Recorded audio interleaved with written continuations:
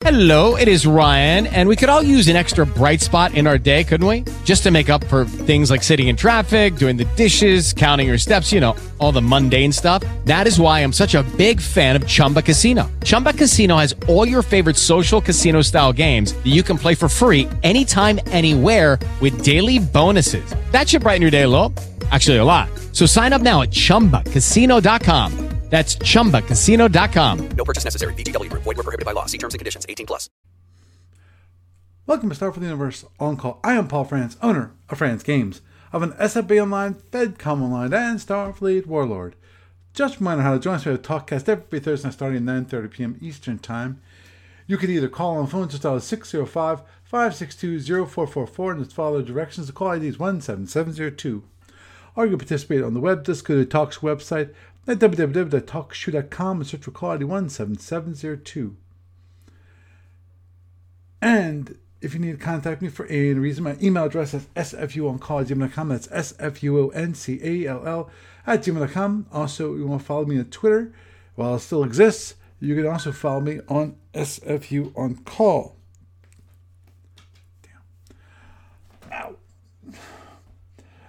And you want to follow my personal account, that's Paul Franz, Paulfranz. There's no T in that. And also, you want to follow my business account, that's Franz Games, FranzGames. And of course, this lovely TalkCast gets turned to podcast and available on iTunes and various other feeds across the net, and obviously also on YouTube and Twitch. Moving on forward, when it comes to news from A to B, there's not much new from A to B this week. Just a reminder, though, that they have plenty of free material on the website, including Cadet Training Manual. Actually, don't have it on the website, but they have a link to all the e-tailers that have available for free, just for the cost of basically creating an account with them, which means they have your email address, which is, I think, is a small price to pay for something free, especially because it is, guess what, free. And they do have something online, which is on their website, which is a free copy of Federation Commander. It's called First Missions. It's an introduction into Federation Commander itself. So feel free to stop by starfleetgames.com and look for those items. Now, moving on to SFB Online tournaments, in this case, Sapphire Star 13 tournament, we are down to the finals. It's Kingzilla in the RKR versus the Mad Jack, that's Jack Taylor, in the Hydron, which was interesting that Mad Jack beat Hood, who was flying the Fed, and I don't know who beat Crash and Burn in the Wax. I forget who that was. I think that was Kingzilla was who won. Moving on to nothing much when it comes to online client stuff. Obviously, a couple weeks ago, I actually got everything out the door for the latest release of the online client. If there's any issues, please tell me. A reminder: there is one change. There is no demo button anymore, so you have to sign up for an account to have a demo, to have a quote unquote demo account. You just have to create an account, and that's fine. I am going to be changing the website soon. I'm working on it to actually give you a separate sign-up page for just creating a demo account. The idea there is I want to be able to know who's playing, give them, send them an email and say, "Oh, welcome to SFB Online. Here's some websites. Here's maybe some videos and so forth that you can listen to introduce you into the client and so forth, and basically be a little more helpful, a little more active in trying to encourage people to sign up to SFB Online or FedCom Online."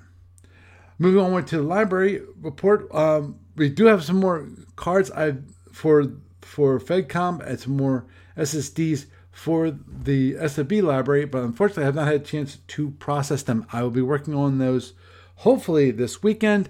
Not sure, because also I'm going to be spending most of my weekend either at Doug's or SFB or Starfleet Warlord, or also the other thing is I'm going to spend a good part of the day with Franciscans. So with that, that is the news for this week.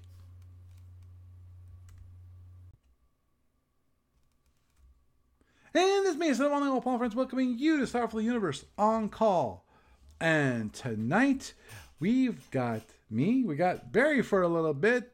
Doug should be, hopefully, back. Hold on. Let me check something. I want to check to see if, I think he actually got off the phone, which means I'll probably have to get him back in. That's what I'm going to have to do to have him join.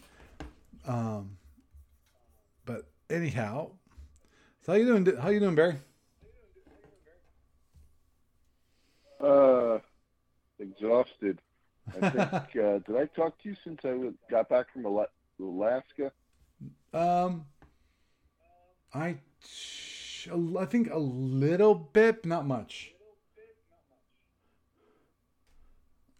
That was a kind of last minute where I went to my daughter's wedding in Washington State, and Gavi was,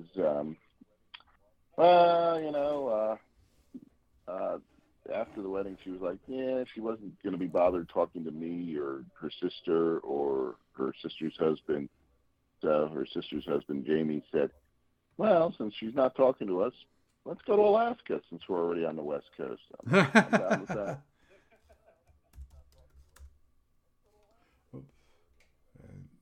Took a lot of fabulous photos. We had a blast. Mm-hmm. Yeah. Yeah, I know you sent me a few of them. Yeah. So the end of March is interesting. It's before a lot of stuff is still boarded up. There are towns that literally they board up and shut down, board up the towns, literally, from September through the end of May. So you can't get there. I mean, they don't even have the streets plowed out. They don't even bother. It's like, okay, when the snow melts, and in those areas, it don't melt till end of May. So,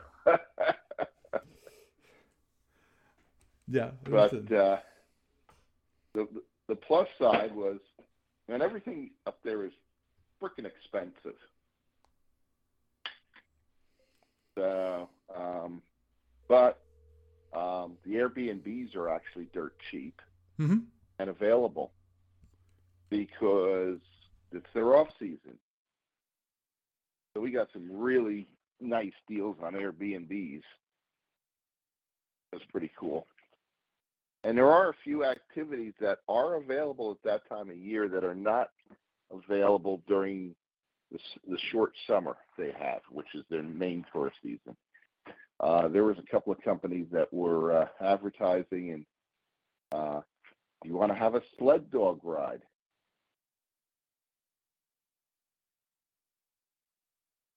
You can get a tour where you're getting pulled you're on a sled and being pulled by a whole team of dogs. Would have been kind of cool, but we didn't get a chance to do that.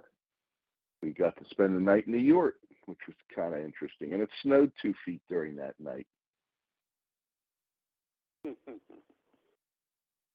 And I don't know if you're familiar with New York.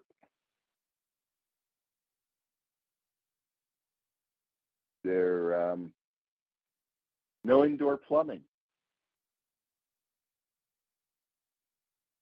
So when it snowed 2 feet overnight, it's like every time you had to go pee, it was like, okay, it could snow yellow, which was an option for me and my son-in-law, Jamie, but my daughter, who's 6 months pregnant, she was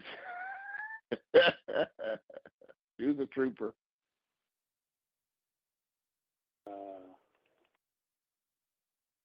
Yeah. And got to North Pole, Alaska. Actually called Ken Burnside while I was in North Pole and said, hey, guess where I'm at? Because I know Ken was born and raised in North Pole, Alaska.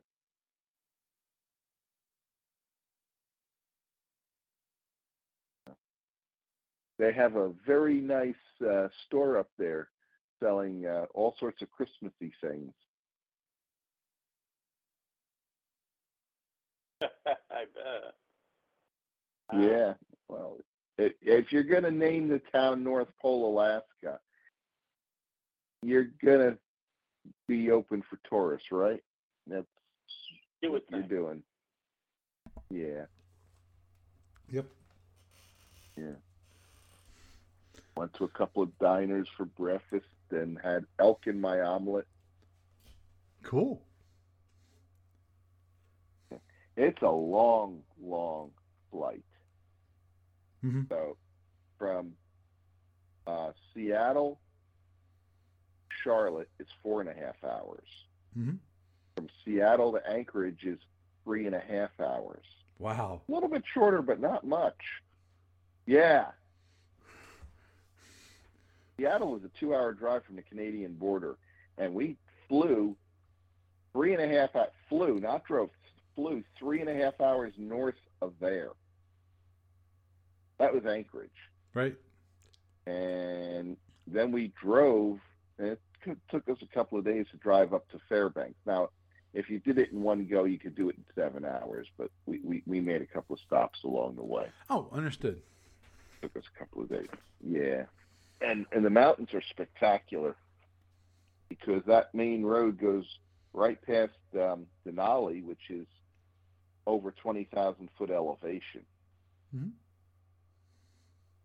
And by the way, that is taller than the highest peaks in Europe and Africa and Australia. The only two continents that have a higher peak than Denali are South America and Asia. That makes sense. You got the Himalayas, which are pretty high up there. Yeah. In Asia, Yeah, the Himalaya. Yeah. But that's it. Outside of Asia and Europe, outside Asia and South America, that is the tallest peak in the world. Wow. And we were within 40 miles of it. And yeah, it was spectacular, just spectacular. Now in the summertime, everything's opened up, but summertime is a very short period of time, and you want that same Airbnb that we got last minute for cheap, and if you wanted that in say July, it's like nah. Mm-hmm. It's booked out 3 years in advance. Oh, understood. Yeah, my wife is going to the West Coast when? I forget when it is.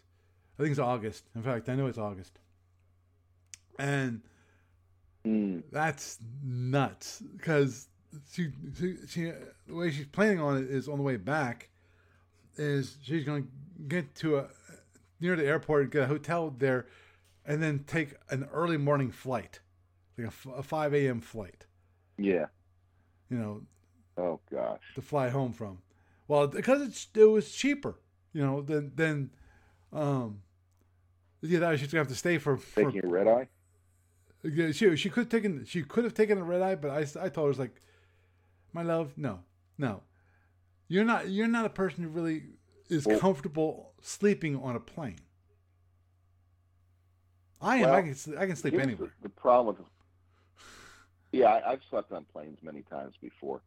The problem with a red eye, with a 5 a.m. flight, is that you need to be. What airport is this? I don't remember. I think it's like. What state? What city? It's California. I think it's San Diego.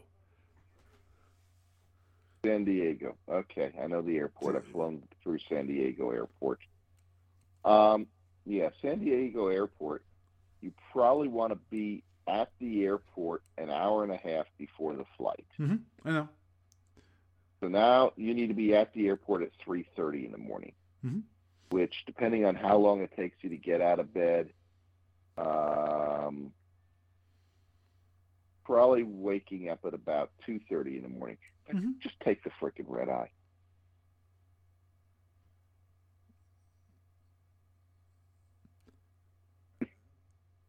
I'm not quite sure. the thing is, she's going to be coming off this 2-week long retreat, and Yeah. around noontime, so Right.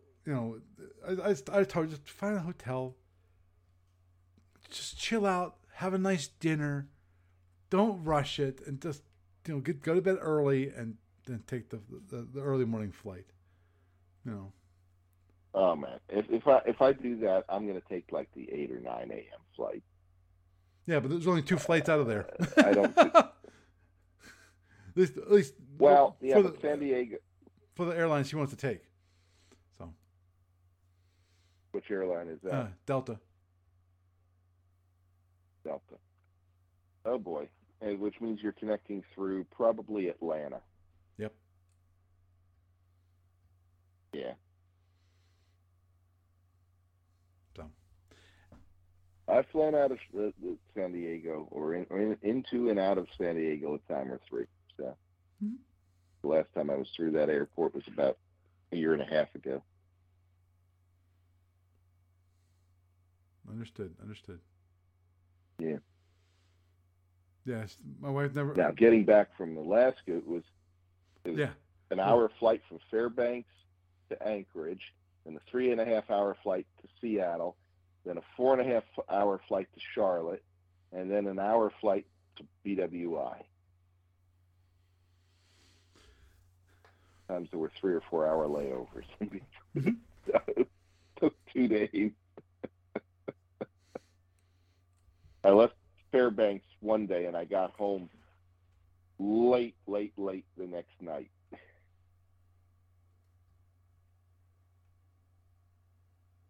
But I did get to spend a night in Anchorage on that trip home.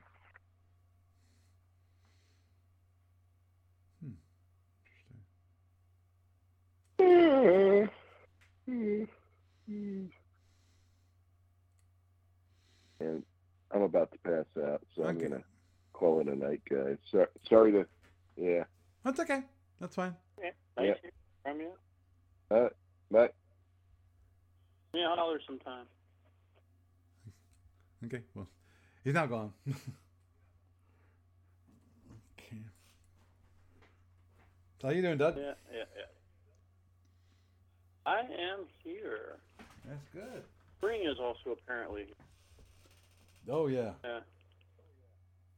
Spring has sprung down here in Harrisburg. Oh, over here in Reading, it's the same thing. Had to set up the air conditioner for my daughter last night, which was fun because I had to go downstairs, go to the basement, drag it all the way up to the 2 flights of stairs, and then set it up. Put the screws in the windows and so forth to hold it steady and so forth. Because my daughter doesn't like getting a little warm. And as is, I don't have. That's her room is the only air conditioner in the house that's currently running. We don't have, my wife and I, we don't have air conditioner running in our room.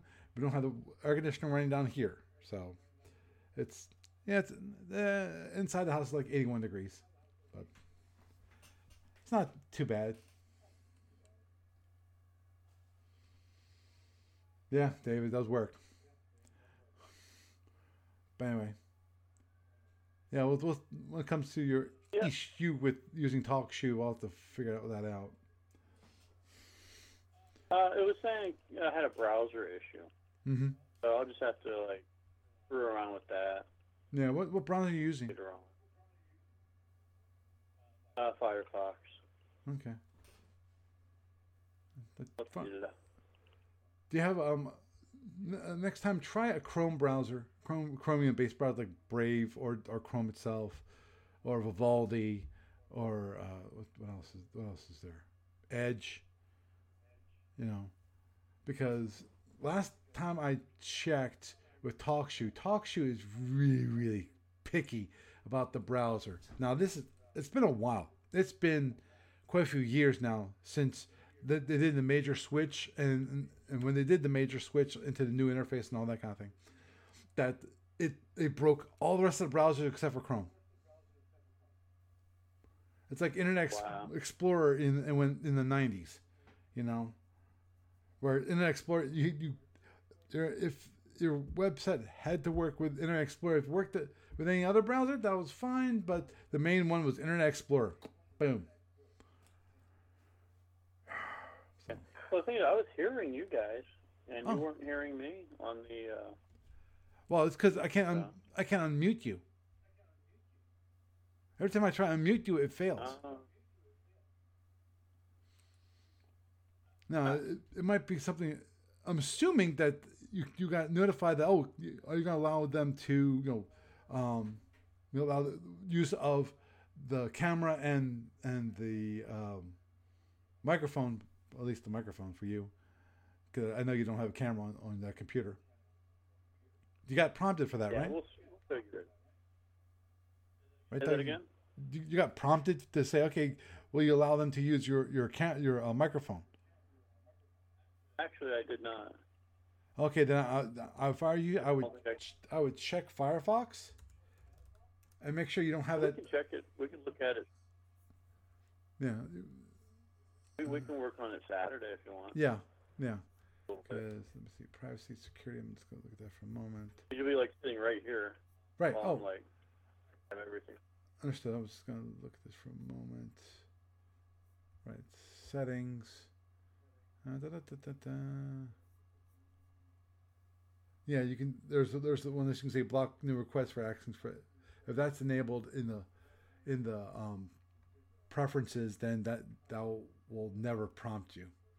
So it might be that. But anyhow, getting to our topic for this evening, even though it's like half an hour's already gone. Oh, well, not quite half an hour, it's 20 minutes. Well, what I was thinking about for a topic for this evening was basically, given the environment, that's the best way, gaming environment today,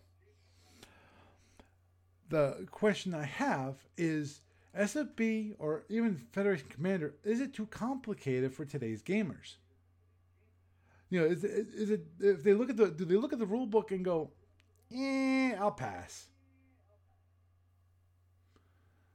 You know, because SFB itself, you know, I think Doug, you will agree, has a lot of rules. You know, if you boil it down, yes, it's not that many, but for a beginner, unless you have someone sitting there by your side, saying, you know, okay, let's just go through the basics, that might, and going through the basics might take half an hour, you know, to start with, you know, and then you have to start you know, learning about, okay, how to do energy allocation and all that kind of thing. But the question I is, think there's definitely okay, go. I think there's definitely a bit of culture shock with it. Because, you know, most people aren't used to that particular depth of gaming stuff. And before I got into SFB, I was quite familiar with war games in general. I was an old SPI player as well. Right. So, you know, so I think the problem for a, quote, newer generation is just simply what are they used to? And it's not SFB. And a lot of the people who played the game that we met on a regular basis over the decades, they're attracted to it for different reasons and different ways. But there also is a tendency for them to be drawn from a group that is quite okay with dealing with voluminous amounts of information. Yeah. I mean, we're talking. Look at what we were just talking with Barry. Barry's an engineer, you know, and you know, when you have that level of intellect and willingness to put the patience to put the time into it, that's not where a lot of people are coming from. It's part of why it was always, even way back in the day, kind of a one percenter thing of the gaming industry. True.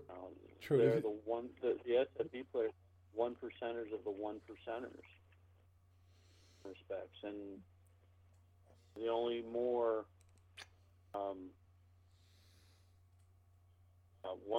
than that would be some of the people who do like some of the mega game style, humongous old war games where it would take like 2 or 3 tables to set up, and you're playing World War II on a battalion scale or something like that. Right, which is crazy.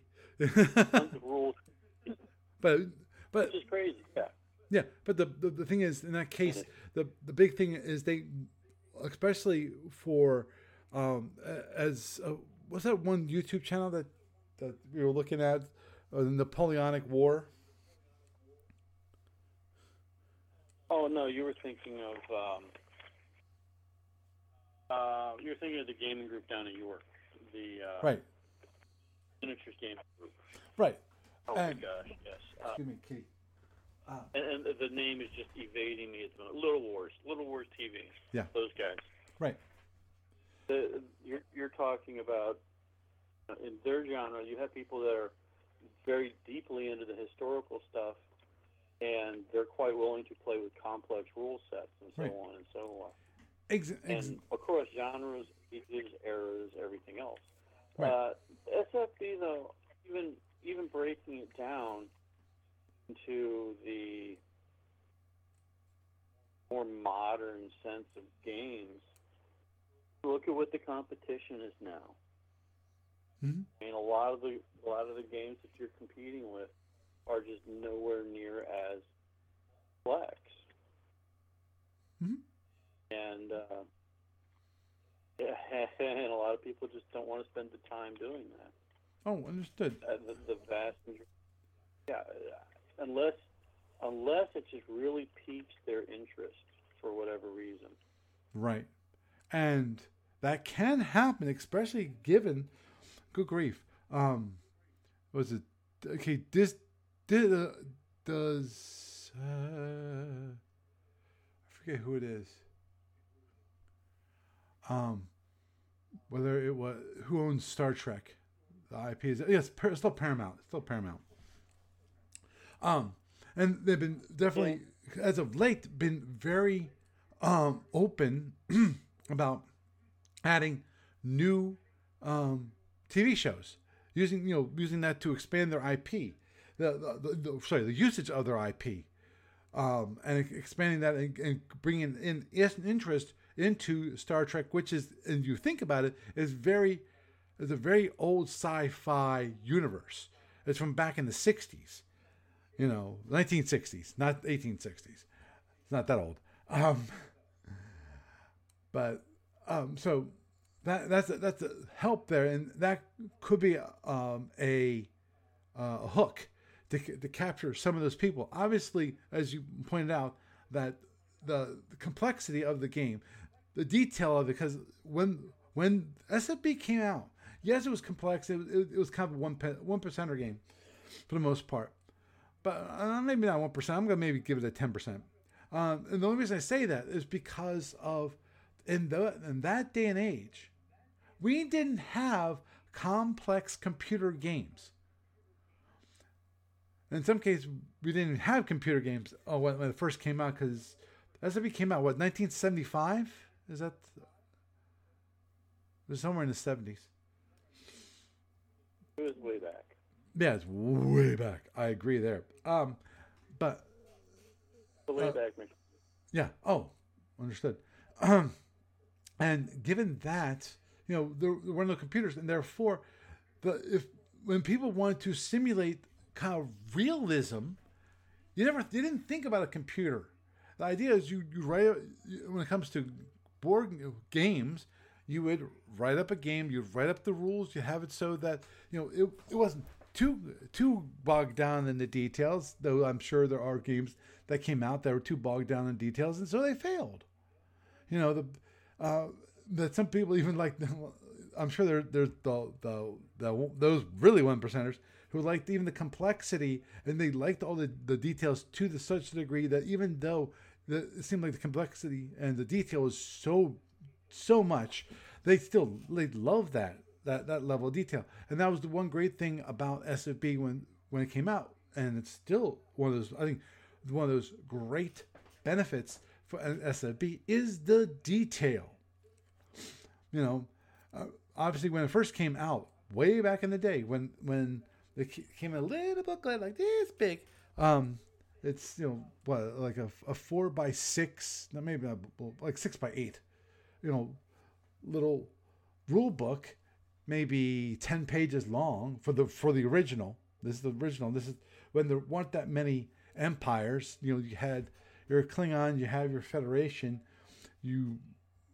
I think Romulan was part of expansion. I think it was expansion 1, 2, and 3. Am I got that right, Doug? Do you remember? Oh yeah, 1, 2, 3.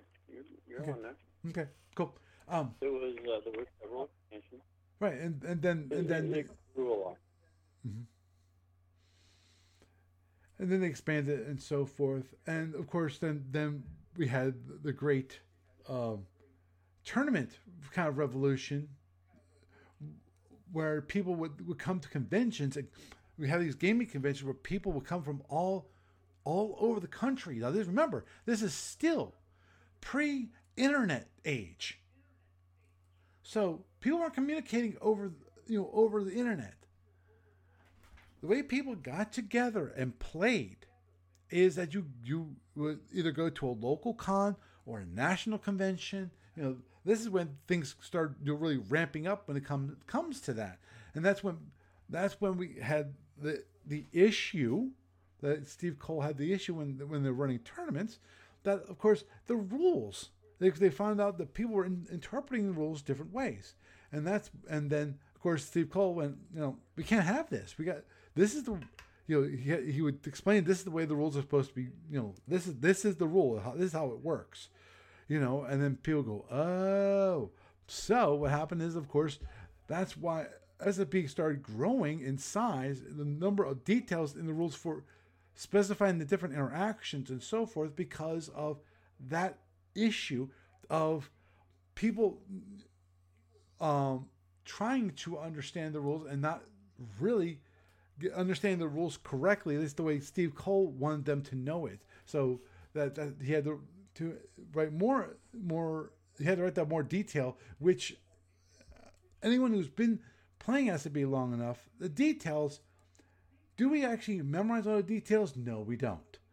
What we do when it comes to the details is that every once in a while you'll see us pop out the rule book, either the paper copy or hopefully an ebook copy, because the ebook copy in my mind is always the best thing when it comes to searching for things. You can actually search for a rule, and then you can search for it's a lot, in my mind, it's a lot easier to handle. Of course, before ebook copies, we had to do it by hand, and then of course we had the errata that got published and sent out. Oh, that was always fun part about that. These days, you can do it if you do an ebook form, you can actually update the ebook to have the corrections, which are the most egregious, because obviously anyone who creates a product, they don't want to go back and edit it for a second or third or fourth, fifth time, because you're not producing more products, you're just supporting the old product. Now, do you have to support the old product? Yes, you do. But you don't want to waste your time supporting the older product and have no new product to sell. But that's the reason why I asked the question, is the level of detail when it comes to modern gamers, and whether they'd be interested in it. And more importantly, of course, I think my view is skewed because, as of how long has it been since I went to Origins, or any major convention, Origins or what's the one in Indianapolis, Gen Con. Gen Con, yeah. Yeah. And and seen other board games, because the only time I go to the gamers are winter, gamers are summer, the genre of the game is pretty limited. People aren't playing tactical board games now at Origins or Gen Con. You have people playing tactical board games. In some cases, they're It's a niche go, Doug. thing. It is a niche thing. It is a thing that appeals to a small percentage of the population. I mean, it literally is, and that's something that you have to kind of accept. If I made a new online MMORPG setup tomorrow, that would still be a very niche thing online, and I would have to accept that. I'm not going to get 1 million people overnight to do it. I'd be happy to get a few hundred in them. But SFB is literally it's part of a genre that is extremely small within the overall gaming community. So, take that for what you will. And, and that's not a bad thing necessarily. I mean, it does make for a very loyal player base, but it's a very small loyal player base. So that is true. And I've been trying for years to generate some kind of interest, to come out to Gamers of Winter, Gamers of Summer, do an event for that, And we've seen how that goes over the years. Yep. The days of Origins are way, way past. Those glory days are kind of gone right now. Understood. And want them to be back. Yeah. But what you would really have to do, let me finish this. Okay. If you really want to see that sort of thing come back, what you would really need to do, in my personal opinion, would be to rebuild it from the ground up. Totally, 100%. Yeah, of course you would. Rebuild it. Well, you mean rebuild the player base or rebuild the game? Game itself. That's Because not. No, that's. what you and I know is evolutionary process Right. of this game becoming a big deal, and how it evolved from one little book to basically the Commander's Edition. The time frame it took to do that. How many times do we hear Steve Cole say, "We're putting out a new edition here, and we won't have any errata"? Okay. He didn't say that often, because there was only not really, because how many different editions did he have? We had 4 editions. We had the initial, then we had the Designer's Edition, then we had the Commander's Edition, and then we had the Captain's Edition. After the Captain's Edition, there's no more editions. Right. But we have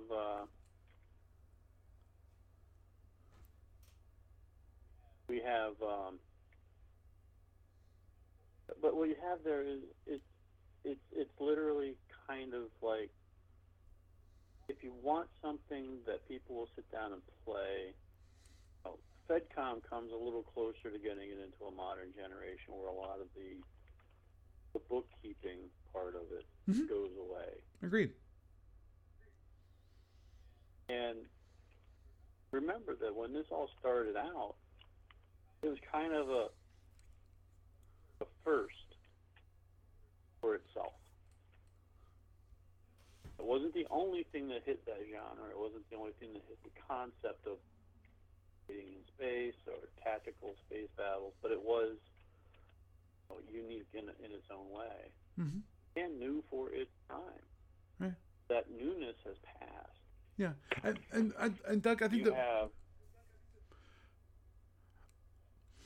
the one thing I was going to just mention is that as pointed out, when it comes to the genres, when SAP originally came out, the tactical board game was a larger chunk of the board gaming scene. You had your tactical board games, and you had your more normal board games like Monopoly or whatever, where you actually had pieces on the board. And then at one point, what happened? We had Magic the Gathering. The whole idea of collectible card games, just card games itself. Card games initially was a very small portion of the gaming market. And then Magic the Gathering came, and it wiped out a lot of the board games, because everyone wanted Magic the Gathering. It was they could buy Magic the Gathering a deck relatively cheap compared to it might cost $60, $50 to $60. Now this is back in the day, The thing about this is Magic is very abusive, though. You have that initial cheap little purchase, right? But then it gets expensive. I agree. That, I agree, and that's why that and the competition was rife with competitors saying, "Hey, we're going to be the next Magic the Gathering," and that's why some of the local game store went out of business. Because they bought all these different collector card games and they weren't selling. Even though they believed all the hype, saying, "Oh, this is going to be the next Magic the Gathering," which is not Magic the Gathering. Actually, there's a reason a lot of these places went out of business. Number one thing is changing business models over time. And it's like I watched the ones that succeeded and stayed around for the longest time were the ones that adopted a let's rent some tables out kind of thing and became mini venues on top of selling games. So that's a whole hour or 10 of topic there by itself. But I think are you trying to get at, like, how do you recreate the lightning in a bottle aspect of that? How do you play off of that? I mean, no, there's SF versus Magic the Gathering. It's literally apples and oranges comparison. Understood. I'm not talking I'm talking about mechanics. No, Doug, I'm just talking about the history of gaming itself, because we had at the very beginning of time when dinosaurs roamed the earth. Maybe not quite that far back, but you get the picture. There were the number of genres wasn't that many. You had your kind of regular board games. Of course, you had card games. The normal 52 card game deck. You had Pinochle. Those are the standard fare. And then came the board game industry where it actually created board games like Life, Monopoly, things like that. And then that was the pedestrian games. And then you moved upward to other gaming games. There's whole series. There's whole series out there that you can watch that give you the history of gaming and board gaming and everything else. Understood. I'm not trying to repeat, give the history here, but I just want to give an idea of the context of SFB and Federation Commander, and given that environment, then how they could actually thrive versus possibly today, which is people, at least the way I feel about it, is that when it comes to tactical board games, they expect it to be done on the computer, all the rules be done on the computer, and a lot of things being automated for them, versus playing a tactical board game on a physical board. Moving counters on the board, and then marking down, okay, your damage on your ships. I think, at least to me, that seems like the expectation. But of course, I might have a skewed sense here, because as I said, most of my physical board gaming experience is from Gamers of Winter, Games of Summer, which is tactical board games. In that place, that's a rare thing. There's more of Euro games, those kind of European style games. Are more like what that group mainly focused on. Still had the Legends of Dragon people. They're doing their thing, but everything else was pretty much Euro games for the most part. Barry and I would play a tactical board game,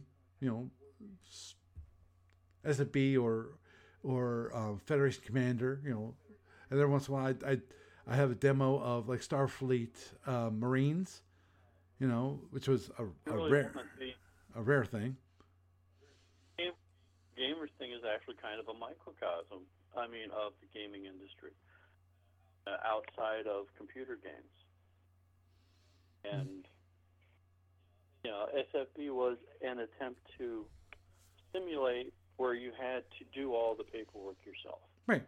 You had to do all the mechanics. You had to do the energy allocation and the movement allocation and this, that, and the other. Manually do every impulse as you're moving through the map.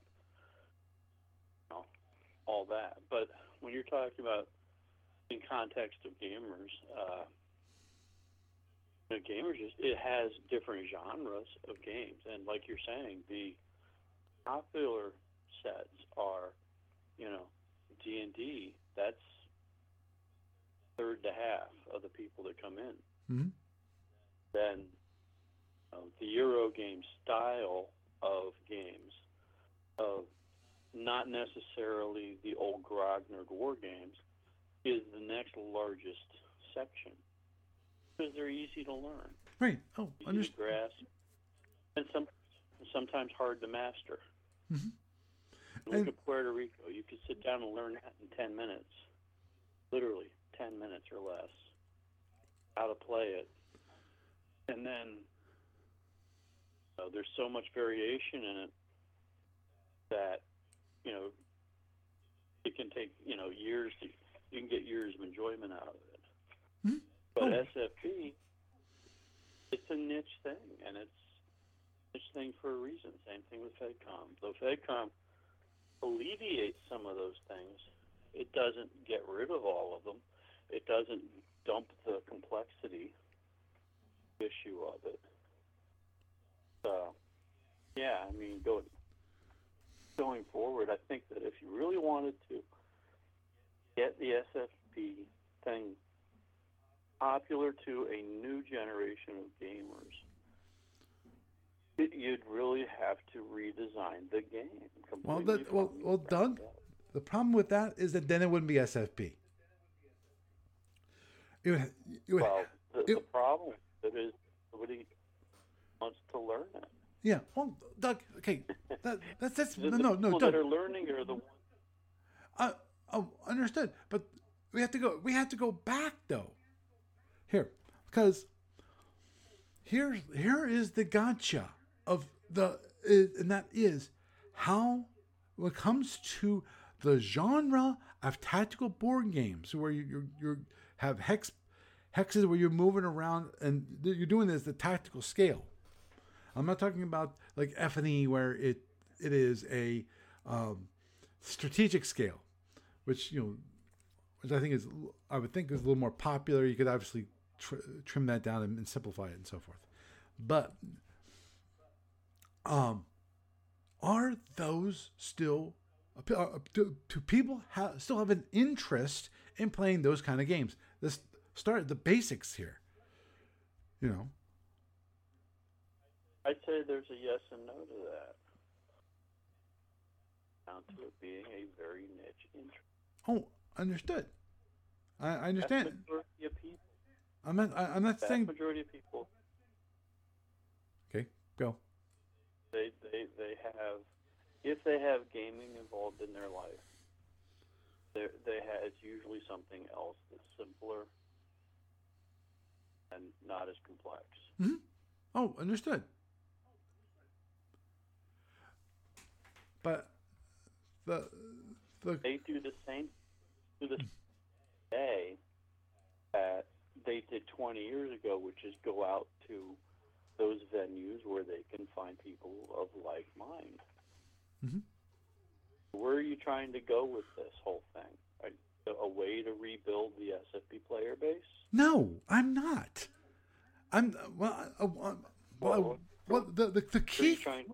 The key question here is: can a game like SFP, whatever you want to call it, can it thrive in at least in a small community in this current environment? Where the idea of having a tactical board game that people will be interested in and actually play it. Now this is not historical. This is sci-fi or this is futuristic. Oh, no. That kind of genre. I'm not talking about historical here. Because historical that's a totally different genre in that people like to replay the great battles of the past, and Lord knows they will discuss in infinitum the history of this battle, and what actually happened, and possibly having a simulation of what happened, or what would happen, or of course the whole what if scenarios of the past, you can what happened if the reinforcements showed up in time instead of being late, or they actually had good soldiers versus slaves or whatever. I don't know that much about historical battles. You're going off on a little tangent there. The thing is this: the tactical board gaming of the SFB variety. I think the question is answering itself, because we're not seeing a lot of people come in to try it at Gamers, for instance, who aren't already involved in it, who have not been involved. They've already been involved in it for a significant amount of time prior. Mm-hmm. And look, the competition for it is, there is computer games are huge. Console games are absolutely a monster huge thing. Mm-hmm.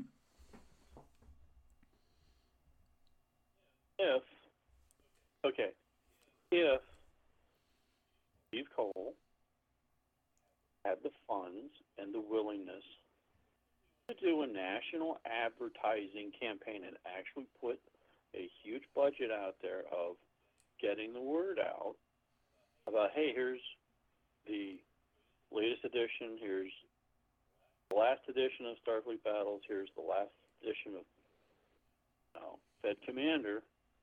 And he did some kind of advertising that hits the general public, instead of it's maybe a game that you might see in a game store, if you can find a game store, and it's maybe something you might see at a small convention or a large convention if somebody shows up to run it and other people show up to play it in significant numbers.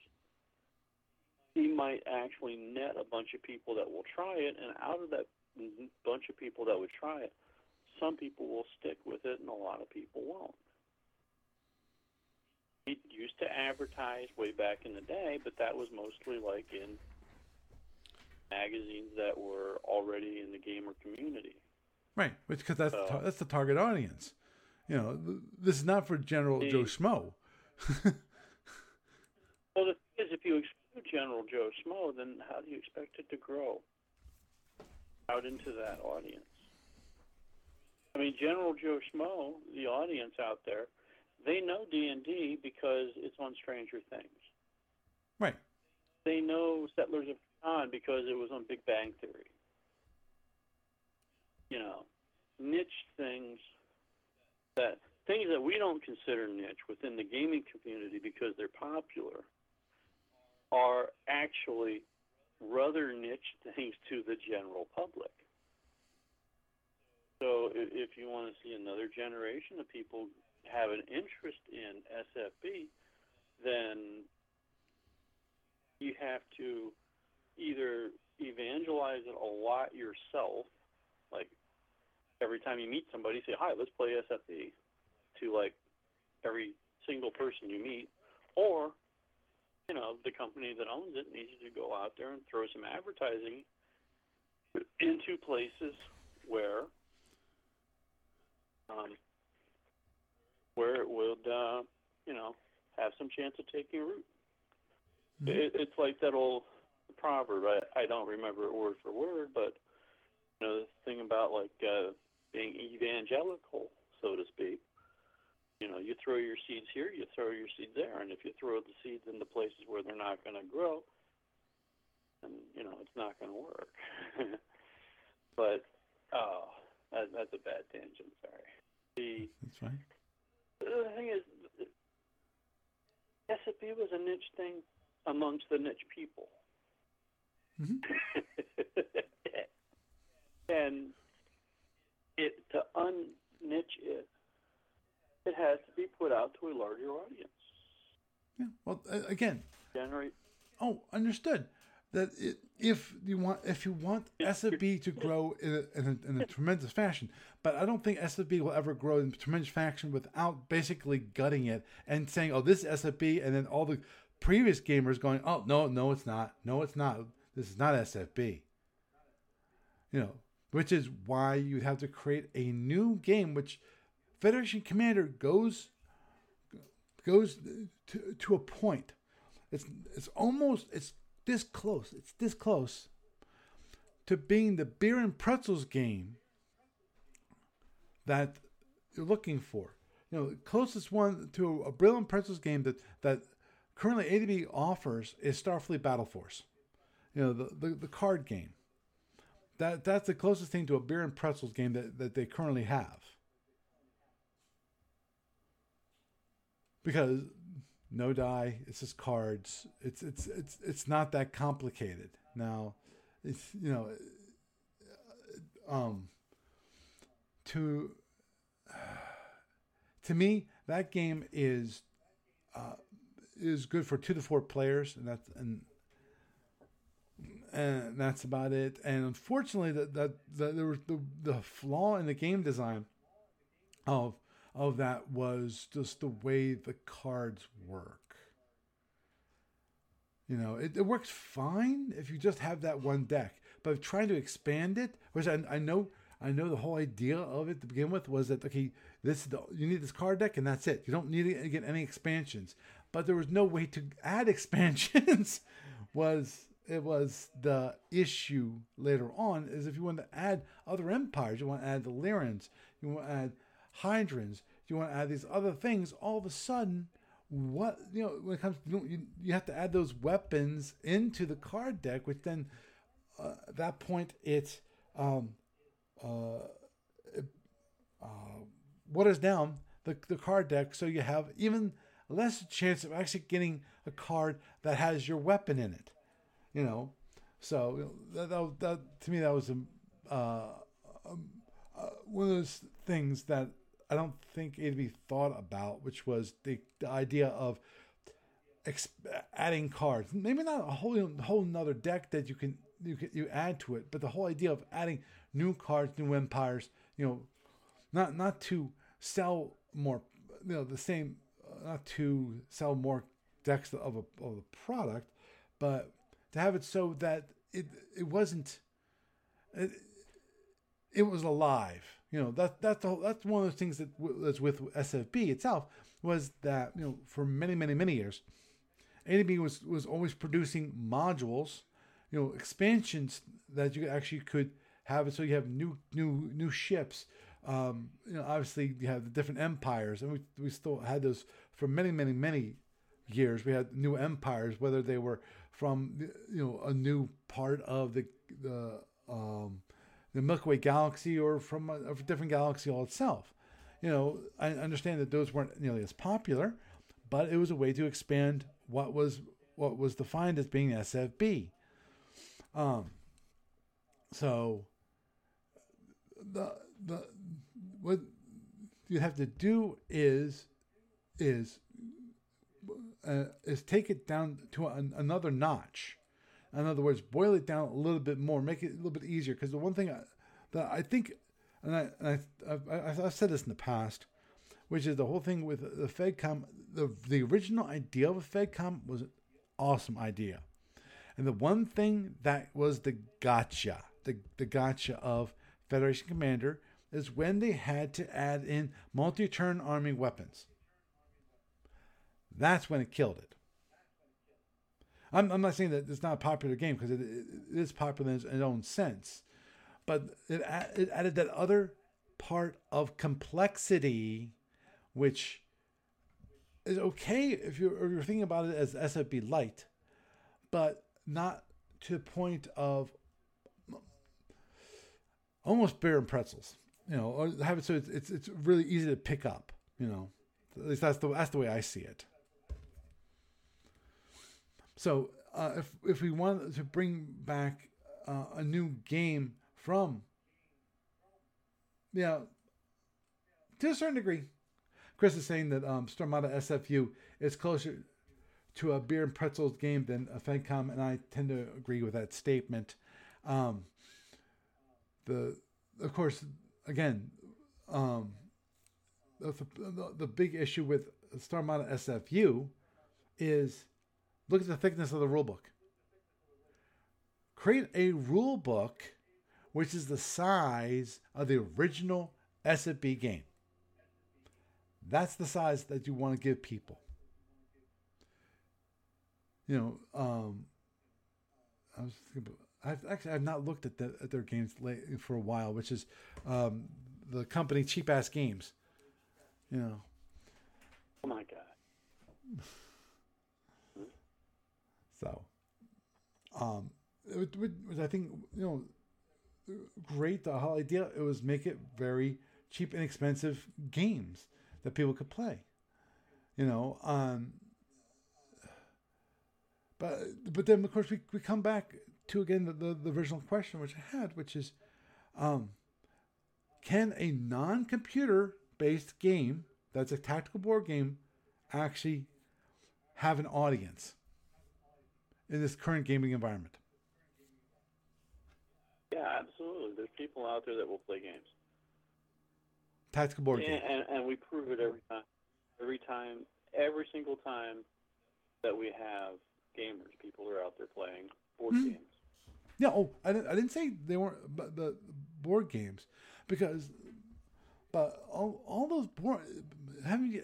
I'm sure you looked at the board games, and they're all okay. You have tracks, or you have the different places where then you can go from this place to this place, but it's not tactical. You don't have people bring up what's the Civil War game you really like? Which basically is a tactical board game where you have soldiers moving around the field. In this case, they're represented by counters. On this Civil War battlefield. Do you see anyone playing that? No. And that's we don't see that at a game. Right. We may see that though may see more of that at like Origins or something. Right. Like that. Which is why I brought up that issue earlier, which is I'm not sure if my view on things is slighted. Not slighted. That's not the word I'm looking for. Skewed. Yeah, that's better. More of a term I was looking for. Skewed. In that. Biased. What? Biased. Higher? But skewed biased. And Biased. Yes. Yeah, I agree. That's actually a better term. Biased. Because of my limited personal experience, which most of it, as I said, I don't go to Origins anymore. I've never gone to Gen Con. I haven't gone even to PAX down in Philadelphia. And so I don't have experience with a larger gaming community. So it's possible that I'm missing all those people and going, yeah, there's still a vibrant tactical board game community. Because currently, as I said, Board Game Geek is an excellent example to find people, find games. True. But I think overall it's a very graying community. I don't mean just SFB. You talk about tactical kind of games like that, like say, if you're talking about Terrible Swift Sword, Gleam of Bayonet, the old hexagon-based systems that you're running around on a very tactical sense, going pew-pews with, regardless of whether it's tanks, Civil War infantry battalions, or starships. That is that's a graying community. Mm-hmm. Oh, I and it's understand. not. And That's something that's actually an issue for the miniatures wargaming community as well. mm-hmm. But in the miniatures wargaming community, there is a little bit of a resurgence with games that are more modern and I wouldn't say less grognardy than some of the older ones, but where the rules are a lot simpler. They're broken down into a simpler game. And I think if you really wanted to grow an SFB thing, maybe it could be done. But like I said, you would have to basically put out a new generation of games. Mm-hmm. Do that. That's actually something that I remember from one of the videos for Little Wars TV. They specifically addressed the issue of the graying grognard community. The guys who will participate because it's both a hobby. The miniatures wargaming thing at one point was basically both a hobby and a gaming endeavor. And it was hobbyist in the sense of you literally painted all your armies, you built all your terrain, you built all the things that went on your terrain. And, gaming in the sense of learning the complex rules and so forth and so on. But a lot of the guys that got hooked into that back in the 70s, 80s, 90s, they're getting old, and not all of their descendants are picking it up. Mm-hmm. But there are people coming into the games from a younger generation that are coming in for games that aren't necessarily the older games that those guys played, but are newer games that, not necessarily one-page rules, but not 90-page rules. And where the mechanics have been significantly refined. Because that's an issue with SFB.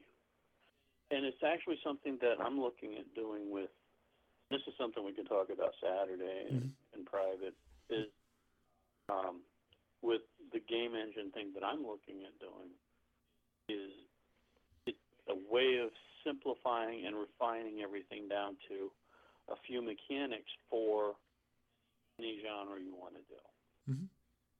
Whereas the SFB, you're talking about cross-referencing rules and ways to Sunday. You're talking about, all these different charts, which are conveniently put into the SSD for the most part. Right. But it's still like 100 different things. Yeah, but that you have to learn to use. Right, but the great thing about charts is that they're simple. Simple to understand. What I'm saying is there's a huge complexity issue still. Hmm? And it's intimidating to people that would come into it. And a lot of people say, will look at that and say it's a huge time sink just to get started. I mean, when I introduced people to playing SFB back in the day when I was in the military, I did it a lot.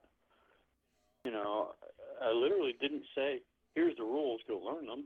I sat them down and just spoon-fed them how to play, how the mechanics worked, how the movement thing worked, how to do your SSD, all that stuff.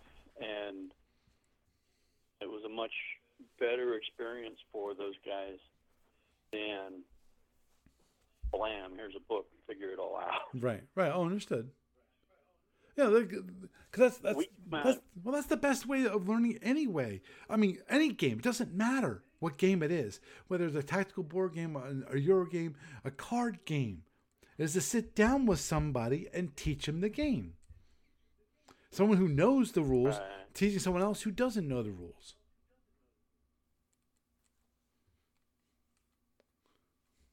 So there's that. So, the key there, obviously, is having somebody that's passionate about the game, that loves playing the game, and wants to teach it to others, basically be an evangelist, which is the whole definition of evangelist is telling the good news. In this case, the good news of this great game that we know about. Well, another thing is,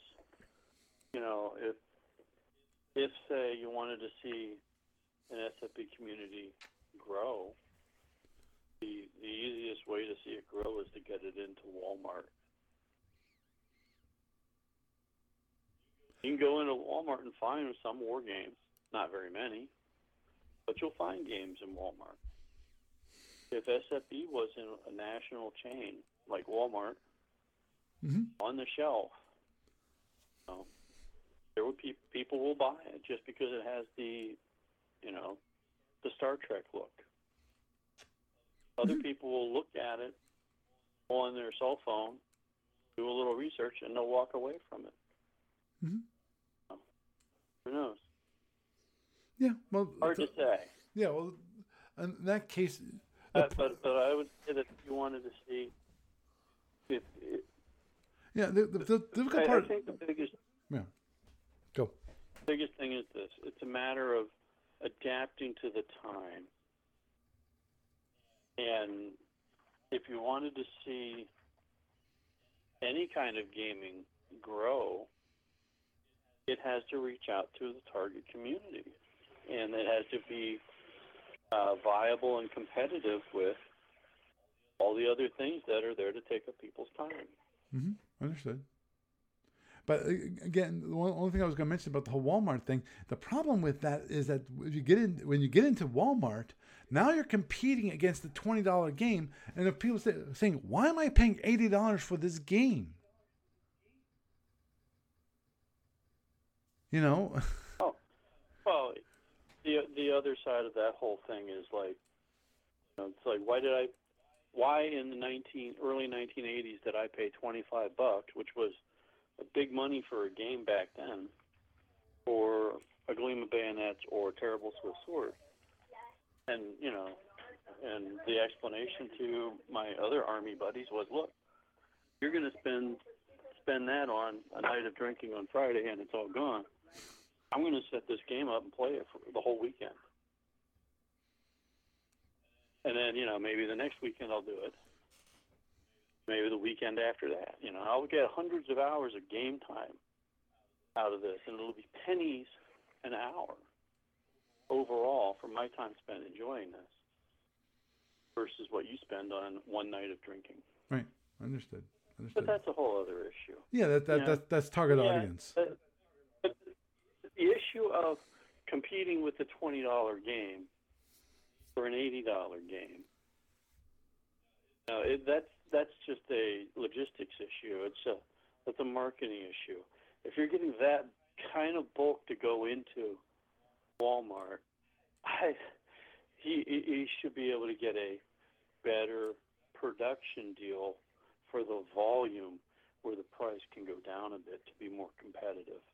That's a whole other issue.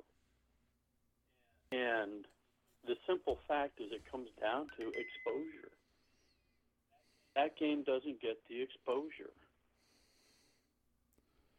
If you walked into a mall, just did a survey, just asked people, have you heard of Game X?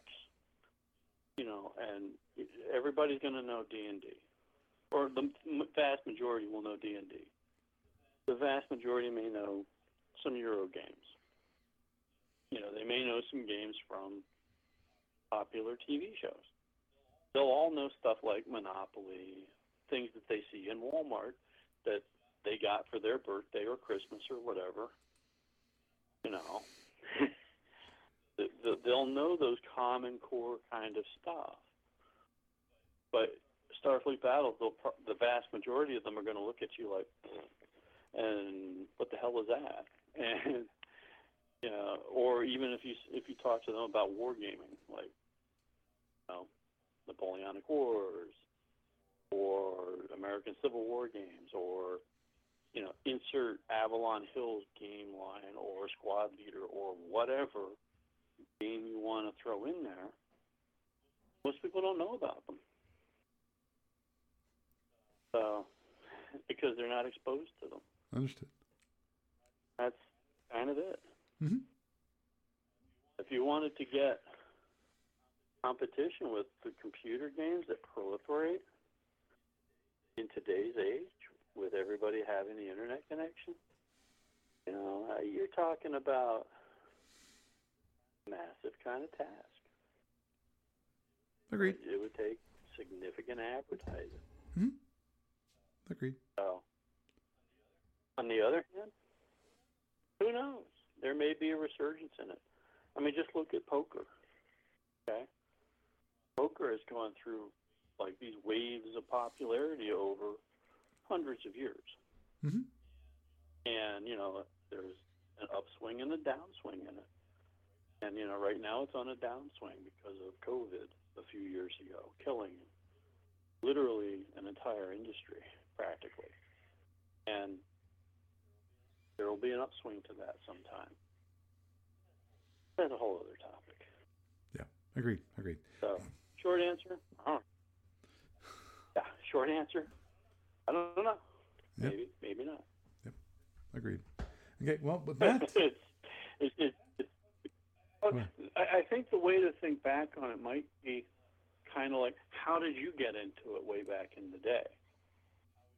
How would you expect somebody else to get into it way back, in the future then? Mm-hmm. I mean, people are inundated with ads for literally, all sorts of computer games. And, it's like you browse YouTube for an hour or so, depending on your interest, you're going to get hit with, cell phone game after cell phone game. You're going to get hit with, all sorts of different stuff. But are you going to get hit with an ad for Starfleet Battles? No. Not. And the people aren't being told about it that way. Mm-hmm. Good luck. Understood. Because having it on somebody's, gathering dust on somebody's shelf isn't going to cut it. There's that. Mm-hmm. Okay. You're welcome. Okay, well, with that, we're going to have to shut it down because I probably should have stopped like 10 minutes ago. But anyhow. Oh, yeah, where are we past normal?